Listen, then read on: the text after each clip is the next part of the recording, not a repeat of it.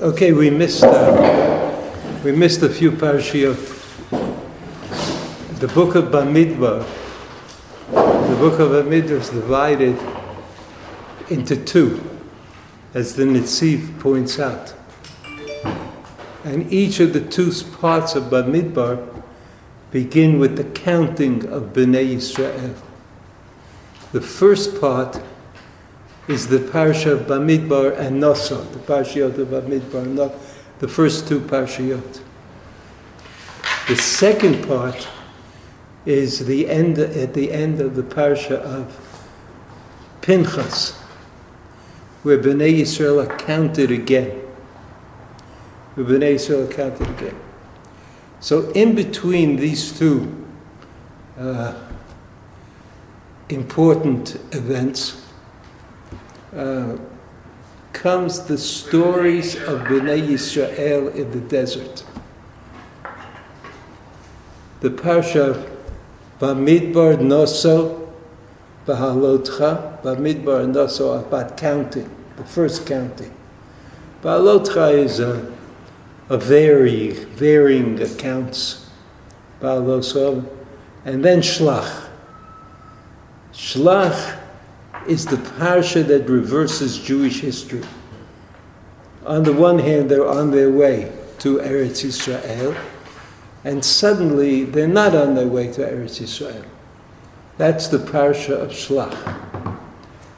The parshas of Korach, Chukas, Balak are the parshas of the things that happened during the 38 years that the Jews traveled around in the desert. 38 years. In other words, Shlach took place in the second year, and Sachakol in the desert, they were there 40 years. So they traveled around for 38 years. And the parashiyot of Korach, Chukat, and Balak, and Pinchas are the parashiyot that tell us things that happened to Am Yisrael during that time that they were being punished and waiting sort of for everybody to die. Everybody who left Mitzrayim. Now this, then, if you realize this, that the events that took place, for example, Korach, an attack on the authority, on the civil authority of Moshe Rabbeinu. Chukas, right, an attack on Moshe Rabbeinu's relationship to God. Does Moshe Rabbeinu have it or not? Balak is an attempt to overwhelm Bnei Yisrael with foreign powers. So all of these things, all of these three things, Korah, Chukas, Balak, are things that happen naturally in history to most peoples. But they happen to Bnei Yisrael in preparation for Eretz Yisrael. In other words, going to Eretz Yisrael was not going to be easy or obvious, but it would probably contain Korach, Chukas, Balak. It would probably contain all of these elements. If you look at the first psukim in the parasha, Vayisu b'nei Yisrael ve'echanu b'arvot Moav me'ever liyardein Yericho. So this is this pasuk says we're in a new situation. We're about to go into Eretz Yisrael finally, after all of these years. Right, so it's like we're close to the end of the 38 years of the sojourn in the Midbar, in the desert. Vayar Balak ben Tzipor et kol asher asa Yisrael emori. So there was somebody named Balak, and he saw at Kol Asher Asa Yisrael Emori. Emori is either a generic name, like all the nations of outside of Eretz Yisrael, Eretz Canaan, and outside of Eretz Canaan are called Emori. But in Eretz Yisrael, there was one group that was called Emori. Balak ben Tzipor, Rashi, says, Amar elu shnei melachim shayinu betuchim alehem lo amdu b'fneihem anu al achad kama v'kama lefikach vayagar Moab. The next pasuk, vayagar Moab, they were afraid. V'bnei ha'am ma'od ki ravhu, that's b'nei Yisrael. Vayakatz Moab b'nei Yisrael. Vayakatz Moab. Right, Rashi says, Katsu b'chayehem, they felt that this was the end, that their lives, that they would not be able to stand up against B'nai Yisrael. Stand up against B'nai Yisrael. Pasuk Dalid, Vayomer Moab el Ziknei Midyan. Vayomer Moab el Ziknei Midyan. This is the first verse we say, Vayago Moab. It doesn't say anything about Midyan. So Vayomer Moab el Ziknei Midyan, Ata Yilachachu HaKahal et Kol Svivotenu, Kilchol Hashor, et Yerek HaSadeh, Ubalak ben Tzipor Melech LeMoab, Va'etahi. So the people of Moab, Vayomer Moab, El Ziknei Midyan. They're trying to get the Midianites involved. That's important to know for the end of the story. The end of the story is in the parasha of Pinchas, so we won't be able to get there.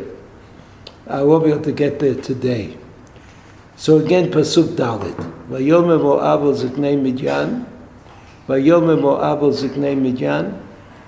The Moabites, Moab, said to the elders of Midyan, Ata, Yilachachu HaKahal et Kol Svivotenu, they will destroy us. They will trample us. They will trample everything that we own. Kilchol Hashor et Yerek HaSadeh, similar to the ox that runs around in a field and doesn't take note of the Yerek HaSadeh, of the vegetables. Ubalak ben Tzipor Melech LeMoab Ba'etahi. So we have now the players. We have Balak ben Tzipor. We have Moab Ziknei. We have Moab. And we have Ziknei Midyan. Right, Balak ben Tzipor, Ziknei Midyan, and Moab. Those are the players in the story.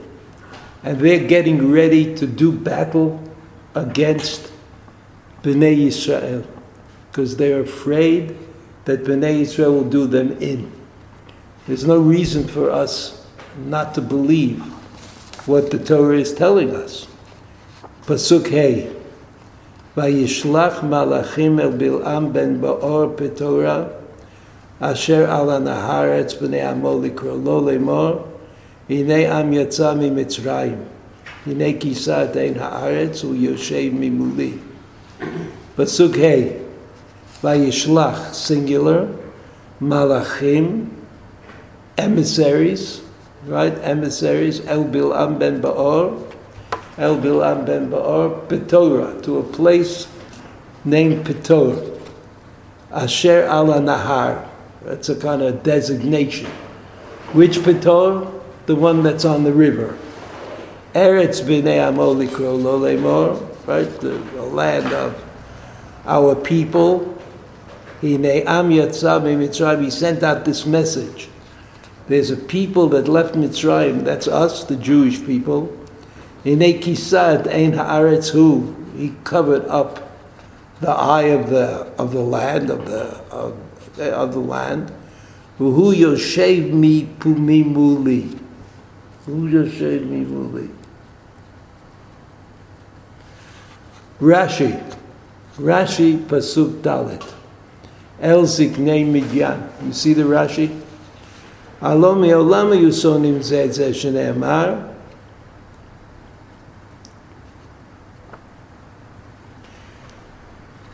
the Midianites and the Moabites never got along, Rashi says. שנאמר המכה את מדיין בשדה מואב. But they did battle. שבאו מדיין על מואב למלחמה. The Midianites beat down the Moabites in war.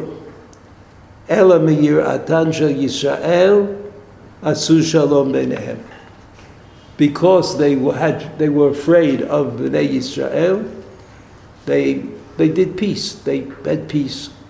Umara Moab litol eitzami Midian. And how come Moab was willing to accept a suggestion from Midian? Kevan shera'u et Yisrael notzchim shelo keminhag ha'olam. Since they saw that Bnei Yisrael were winning, were victorious, even though they were small in numbers, and they were not organized, and they didn't have a real army, or maybe they did have a real army. Kevan shero'et Yisrael notzchim shelo keminhag ha'olam, amru manhigam shel elu b'Midyan nitgadel. Nish'al mehem ma midato. Let's find out what it is that gives them this power. Amru lo, ein kochol ela b'fiv. That Bnei Yisrael, the power that Bnei Yisrael had, the strength that they had, ein kochol ela b'fiv. Amru af anu navo alehem ba'adam shekochol b'fiv. So, what Rashi is trying to explain to us is why the Midianites and the Moabites, Midian and Moab, why they skip the opportunity to do battle. Why did they skip the opportunity to do battle with Bnei Yisrael, and instead did something very unreasonable, very unlikely, very unsure. They decided to use prophecy against Bnei Yisrael. The name of the prophet, as we'll see, was Bil'am ben Ba'or. And there was a decision that was made, interestingly, a decision made by Midian and Moab, that they could only fight fire with fire, fight prophecy with prophecy, fight the power of the mouth, of speech, with the power of speech. This is an idea. This is an idea which I think deserves some scrutiny, but it's certainly not obvious. It's not an obvious idea that if you could discover where the strength of the other people comes from, you could also discover how to overwhelm them. Furthermore, it's an interesting point that Bnei Yisrael had to live with. It was Bnei Yisrael lived with Moshe Rabbeinu. And their assumption was, even though that assumption has become, in the parasha of Chukat, the parasha it was chipped away at, that the prophecy of Moshe Rabbeinu, which reached its height at Matan Torah, maintained itself and continued to protect Bnei Yisrael. That as long as they were with Moshe Rabbeinu, they would be protected. They would be protected. What happened was in this parasha, the parasha of Balak, what happened in the parasha of Balak was that Balak ben Tzipor, Ziknei Midian and Moab, they called that assumption into question. And they said, They said, if we use prophecy against Bnei Yisrael, then we're going to emerge victorious.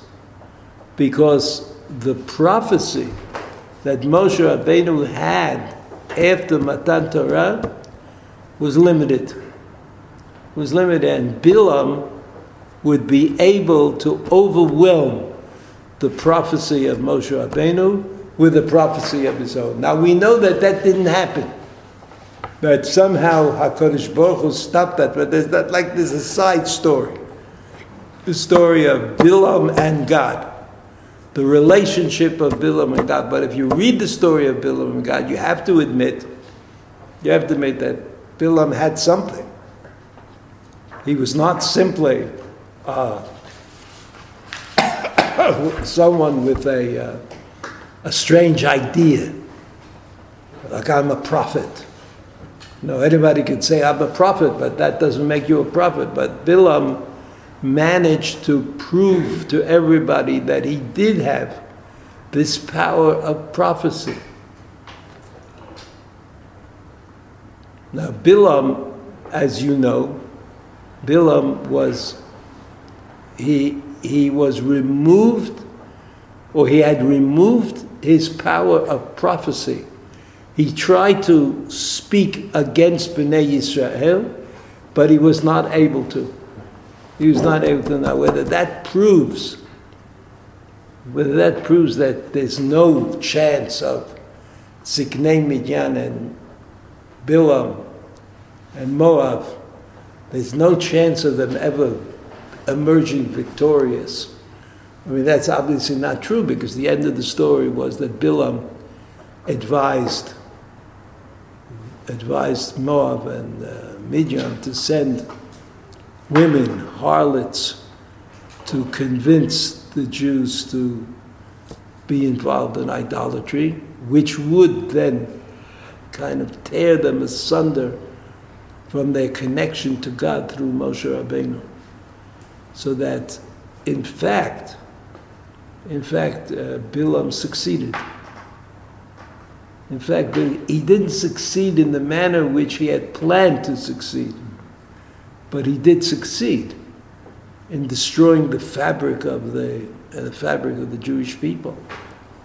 And if you assume that all the things that happened in the parasha of Balak, if you assume that all the things that happened in the parasha of Balak are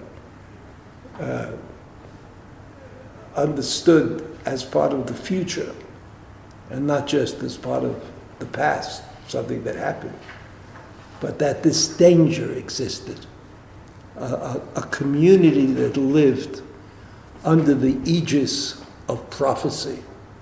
That community was always in danger of a new prophecy, of new prophets coming in. That's why the Torah assered my accepting prophecy. As the Torah said, stay away from prophecy. And if somebody comes and tells you he's a prophet, make sure that he does miracles. At least 2 miracles. Not just one, but 2 miracles. And that is how we have to deal with it. I mean, it's important to remember that the Torah is a reflection of Balak, a reflection of Balak and Bilam. The Torah doesn't want me to get involved in a prophetic agent. Doesn't want me to. Well, the Torah is willing to accept prophecy if it's in accord with the Torah, if it does what the Torah says it should do. But the Torah is not willing to allow me to enjoy the results of prophecy. I mean, I can't even imagine that prophecy could do that. I would like to make a side point, if I may. that has to do with the origins of Moab and Midian. I'm sorry, it's not on the sheet. I guess it's my fault. It's not on the sheet. I didn't ask for it to put it on the sheet. In Bereshit, Perek. But I guess you all know it by heart.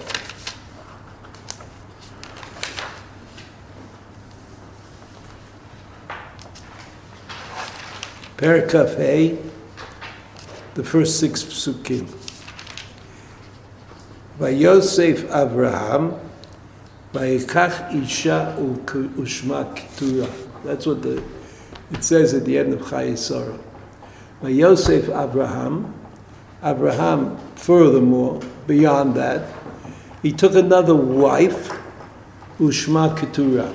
Rashi says Keturah means, it's like from the word Ketoret, something that smells sweetly. So she was a good person. She Keturah. Rashi also says that Keturah is Hagar. We remember that Hagar was the mother of Yishmael, whose father was, of course, Avraham Avinu. So, Vayosef Avraham, furthermore, Vayikach Isha Ushma Keturah, it seems like from the Torah's, from the Pasuk, that this happened afterwards, after Yitzchak, after Akeres Yitzchak. But okay, Vateled lo et, and then there's a list of children that she, Keturah, had. Zimran, Yakshan, Medan, and Midian. So it turns out that Midian was a son of Avraham Avinu. The mother was Keturah. Again, Midian was the son of Avraham Avinu, and the mother was Keturah. V'yakshan yalad et Sheva v'et Dedan, u'b'nei Dedan hayu ashurim u'letushim u'leumim. Okay, this is a difficult pasuk, but it doesn't matter to us. They're just lists of names of people who were born. U'b'nei Midian, and the children of Midian, Ephah v'Efer v'Chanoch v'Avida v'Elada, Kol elu b'nei Keturah. So the Torah sort of makes a detour, and for some reason tells us the children of Keturah. And they all have strange names. Because generally speaking, if you go to a Brit Milah in the last 2,000 years, none of these names are very popular. Somehow Keturah was not seen as being, an exemplary mother. But you had all these names, right? You had all these children, amongst them Midian. Then the Pasuk says, Pasuk Hey, Vayitein Avraham et kol asher lo liYitzchak. And Avraham wanted to make sure that it was clear that his real inheritor was Yitzchak, not one of these other children that were born to him through Keturah. So Avraham gave et kol asher lo, everything he had. He gave it to Yitzchak.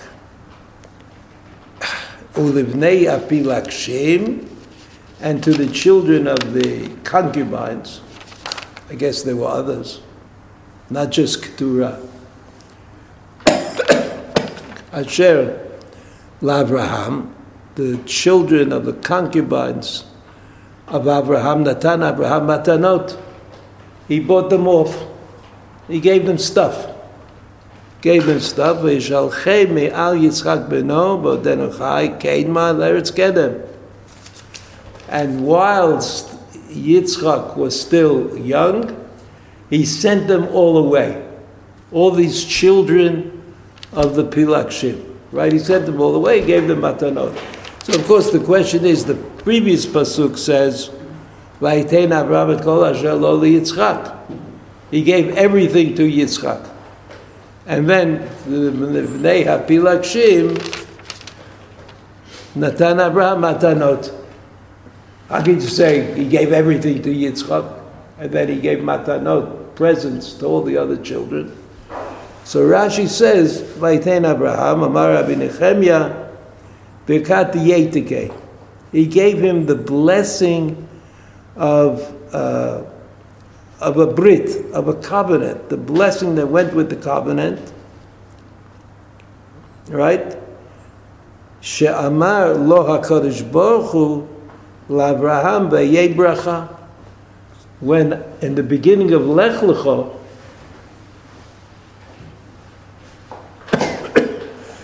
Hashem says to Moshe Rabbeinu, to Avram Avinu, v'yei bracha. Like, what does v'yei bracha mean? V'yei bracha, abrachot misurot b'cha levarech et mi shetirtzeh. This is a special inheritance that Avraham received from HaKadosh Baruch Hu, that he had the power of bracha. And the power of bracha is what he gave to Yitzchak. So when the Pasuk says, Et kol asher lo liYitzchak, it doesn't mean all his stuff. He meant he gave him something that he had that was special. And what he had that was special was this power of bracha. This power of bracha. The Barechet Misha Tirtzeh. V'Avraham, Rashi, I'm reading Rashi, Misaran li Yitzchak. And this is what Avraham gave to Yitzchak. So in other words, the difference between Yitzchak and the other children, the children of the concubines, was that there was something special that Avraham Avinu had, and that something special was not passed on to the other children. Right? That something special remained in the purview of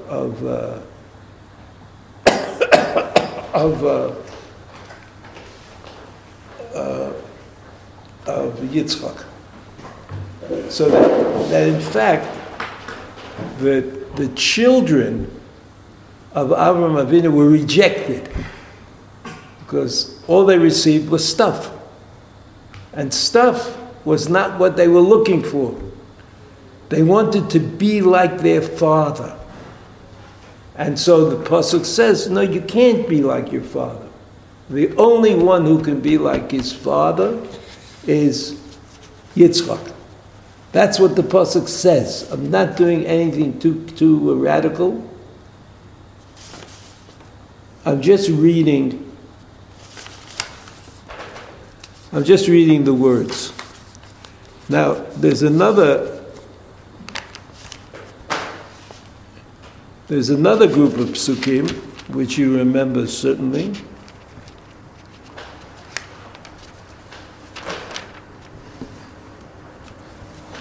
Just 1 second.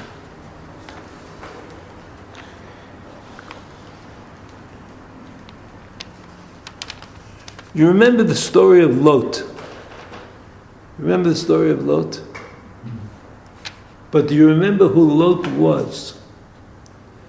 Lot was the one who couldn't get along with Avraham Avinu. Couldn't get along with him. So they had an amicable division of place. Avraham Avinu said to Lot, you go there, I'll go here. You choose. Take whatever you want. Take the best that there is. Right? And then Lot lived in where he lived in Sodom, and then there was this crisis. The place was destroyed, and Lot and his two daughters found themselves alone. found themselves alone.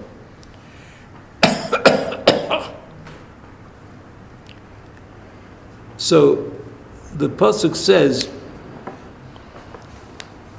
something curious.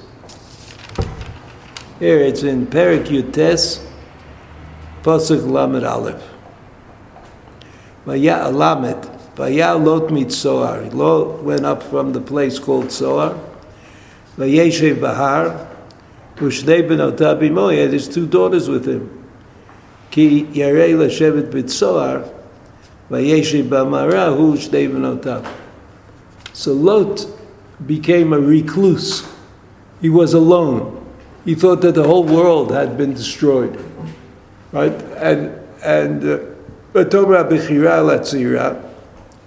So the older one said to the younger one, Avinu Zakein, our father is old, Be'ish ein ba'aretz labo aleinu, and there's no one who's going to sleep with us. Kederech kol ha'aretz, which is the normal way of existence. Lecha nashket Avinu yayin, let's get him drunk, our father. V'nishke ba'imo, and we will lie with him. V'nichayem Avinu zora, and that's how we will become pregnant and have children. But Tashkena et Aviyam yayin b'laylahu, and they did that. They got him drunk. But Tavoa b'chira, and the older one came first, and she slept with her father. Below yada b'shechva b'kuma, and he didn't know what was going on. Lot was drunk. V'ahimi mocharat v'tomra b'chira latzira, and the next day the older one said to the younger one, Ein shachavti emesh et avi, yesterday I slept with my father. Nashkenu yayin gam alayla bo shechvi mom nechayem abinu tzera. So you should do the same, and then we'll have progeny. V'tashkena gam balayla hu et avihem yayin b'toka b'tzira v'tishka b'imo v'lo yada b'shechva v'kuma. She also had B'tarena shnei benot lot me'avihem, and they both became pregnant. Both of these women became pregnant.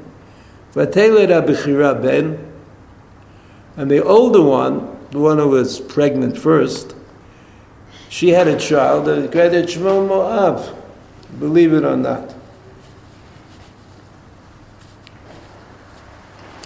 But the created Shmo Moav, hu avi Moav ad hayom.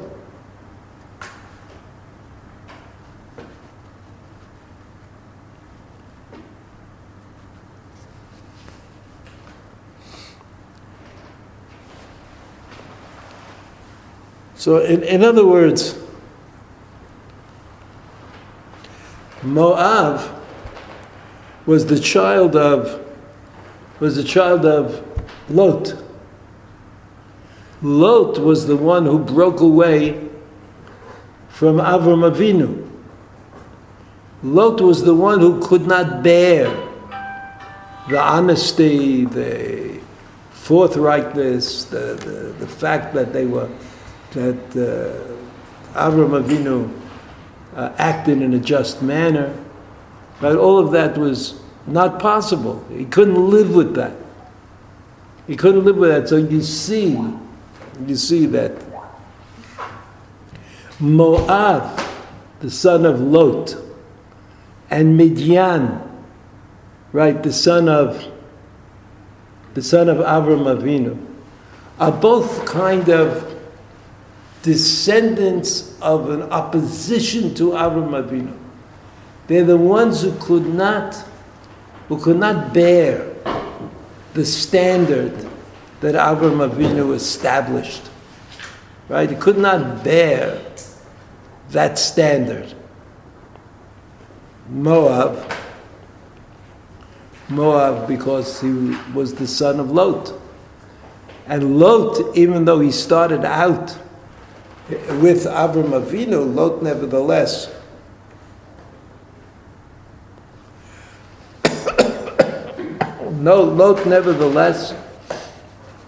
could not bear the proximity to Avram Avinu. He had to run away, he had to leave it.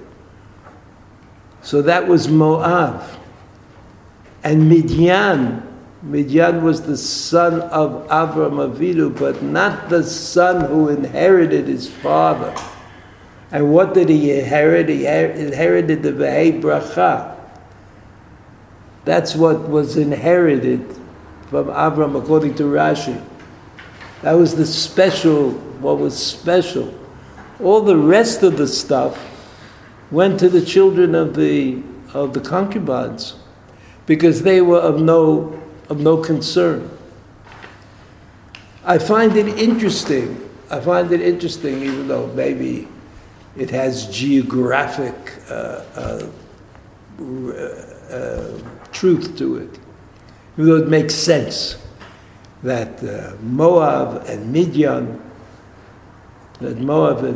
should kind of join forces against Bnei Yisrael, and that they should eventually join forces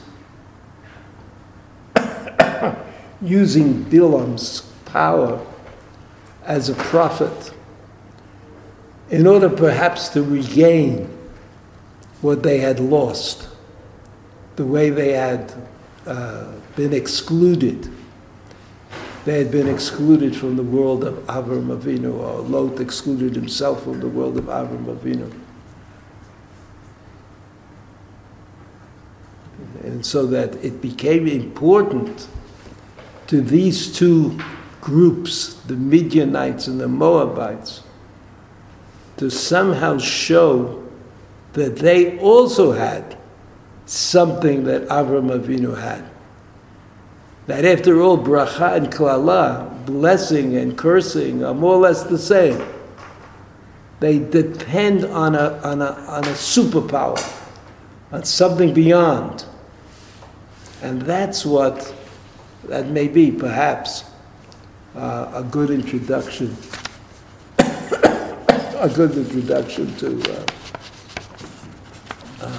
to the Parsha of Balak. Okay. I'm retiring.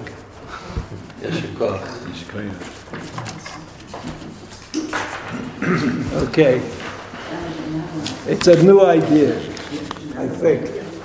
In spite of my infirmity, I managed to cobble up a new idea.